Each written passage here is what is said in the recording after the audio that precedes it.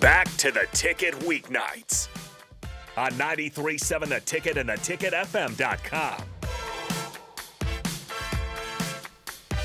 Welcome back to Speed and Power on 93.7 The Ticket. I'm your host, Meghan Walker, and I've got Harrison with me. And amazing food that we have not dove into yet. It smells really good. That's the worst part of having Lincoln's Pub here is, especially running the board. Like, you're probably okay if you want to dive in a little bit, but I will not. I know Jake would just be devastated if he comes in for early break and there's just grease covering the board. Like, I just can't be doing that. No, I just feel like gross eating. You know, like I'm so messy that I don't want to like get it everywhere. It is also not fun for people in their car just to be hearing like someone chewing. Literally.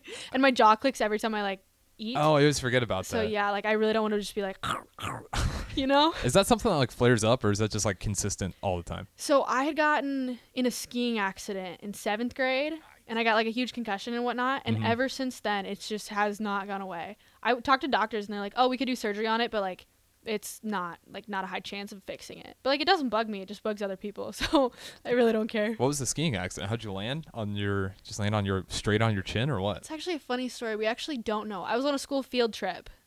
What age? 7th grade. I don't know what age that is. So were you like pizza French fry level, or do you actually know how to ski? Okay, I thought I was really good. Okay. Like I'd skied once before. You're beyond pizza French fry, but you're not elite. I was pretty elite, I thought. Okay. But like my friend was a really good skier, and she's like, hey, let's go down like the hardest path. And I was like, heck yeah, let's do it. Like I'm great. So we're going down this path. She goes before me. I go a little bit afterwards. And then I went down the path, and after that it was just kind of black. Oh, so you had a wipeout They where think I had like a, what is it? Whiplash? Yep. And so, yeah, I went to the ER that night, and they're like, yeah, you got a bad concussion. And then I was going to go to the doctor like the next day, but I couldn't walk that next morning. So my motor skills had completely like, they were gone. Whoa. And so I went to the doctors, had MRIs, CAT scans, and then I had to relearn how to walk, balance, and then reading. Why is this the first time I'm hearing about this? I don't know. I just don't like talk to people about it. So you were like almost paralyzed, or were you at bit. least scared you're going to be paralyzed? I was out of school for a long time. Yeah, I'd imagine you were having to relearn how to write. Balance. It was horrible. I hated PT, but yeah. How long did you have to do that for? It was, I think, a year, because I missed so much school. And so, like, there's some subjects that, like, I struggle with in college because, like, I didn't learn them in high school. Yeah. Or middle school or whatever, because my teachers just kind of gave up on me because I was never there. And, like, I couldn't get myself to, like, she's learn. figuring out how to walk again. So, like, let's not make her worry about school on top of it. I can imagine you're going to give that kid some leeway because it's, like, they're worried about some big future things that might inhibit them forever. Yeah, but bless my parents. They were there for me every step of the way. What was the mountain range? Do you remember? The what? The mountain range that you were skiing on? Was it Colorado or even the No, state? it was in South Dakota. Great Bear? Yeah. No way. Yeah. It was like the diamond whatever. So, yeah. Don't go on a school field trip skiing with your class. That's what I learned. So if anyone doesn't know, Great Bear, it's not a mountain, it's a hill. So like that. No, it was steep. Like I was like, oh, I don't know if I can do this, but I did it. You know what I can see is Great Bear is ice. It is not. It's never powder. So, I mean, if it's a whiplash, I don't know. And you must just. That's crazy. But I can also see you just like knocking your head. I know I had a friend that, you know how at Great Bear they have that little stunt section, and he had a helmet on, and he was a pretty good snowboarder, and he was doing tricks, and he soared on this jump and over rotated. Or no, it didn't rotate enough, and he landed like straight on his dome. He had the helmet on, but it cracked his helmet and gave him a concussion. And it was like, thank God you had the helmet on. Like that's brain damage. That's probably like internal bleeding in the head. That's insane. But no, the day we went, like it had just iced over like a few days before, so there were so many kids that got hurt. Yeah, it's not smart to. It's probably bumps kids out there. But like, if I was a principal and I was like, what are we doing for a field trip? We are not going snowboarding or skiing. Because that is going to, even if I sign waivers, someone's going to get hurt. And then I have to call their parents, and then they're like, this isn't safe. And to be truthful, like especially when it's icy like that, which Great Bear usually is. It's, like I said, it's a hill that they. It's a mountain, Harrison. Yeah. I was really hoping you said Colorado, because I was like, I can see it, but. That would have been less embarrassing. Yeah, the Great Bear one is.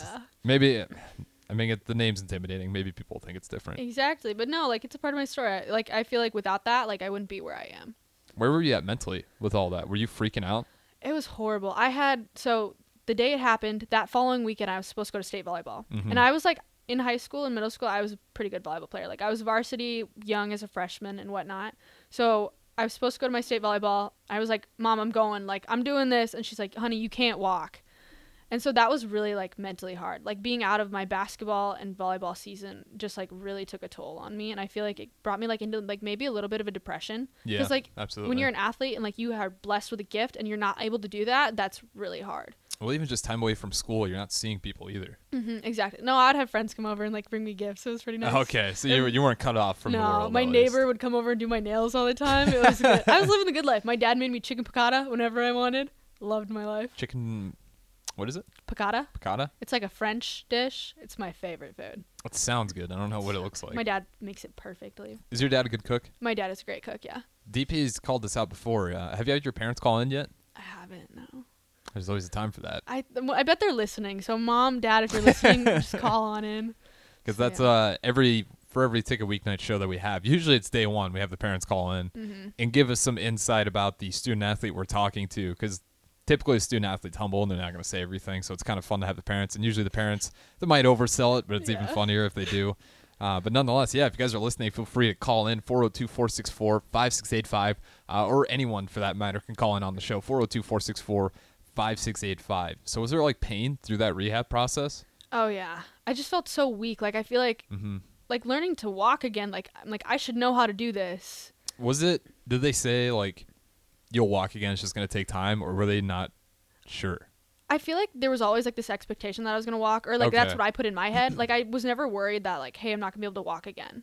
If that was just me, or I don't know. Yeah, because I'm trying to figure out because like anything with the neck or spine, especially if it's a whiplash, like I wonder what the original diagnosis was. Yeah. Like how worried they were, or if it's like, yeah, she's definitely got some damage, but she'll be fine. Yeah. So like the whole time though, you were like, I'm going to walk again. It's just going to take time.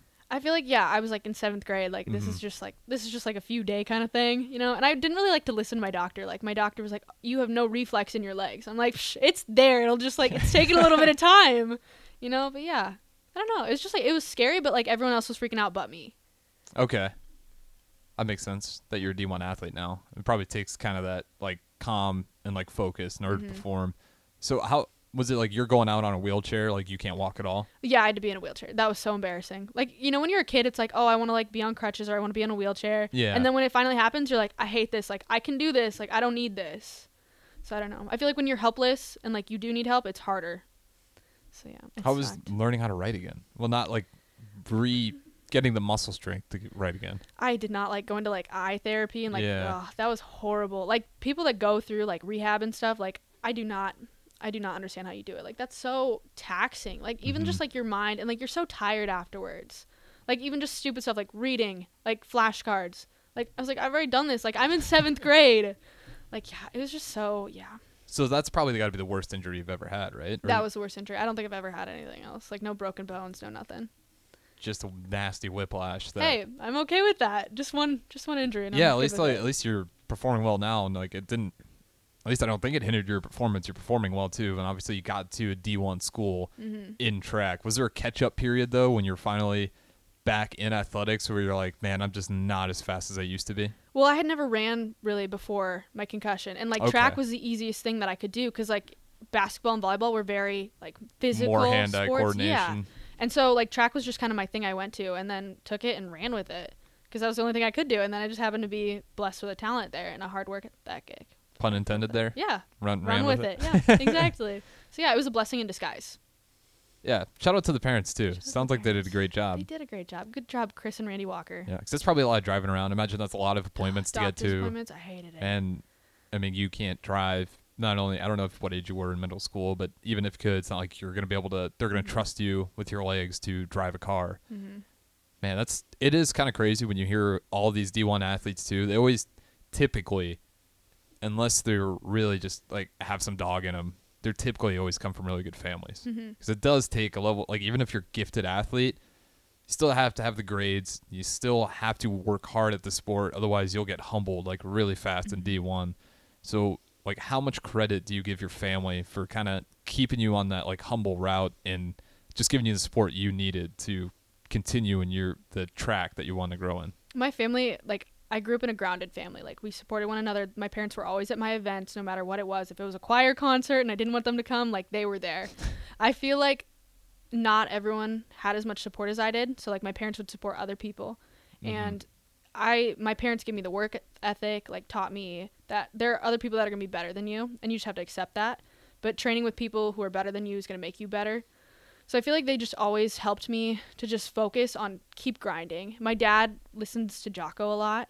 Okay. So, like, there would always be podcasts going on in the morning, or he'd always have, like, a phrase that he would say. So I feel like my life was just surrounded with, like, make yourself better, like, be a great athlete. And yeah, it was just, I grew up in a home where athletics was kind of expected, but they pushed me to love it and pushed me to grind and do my best.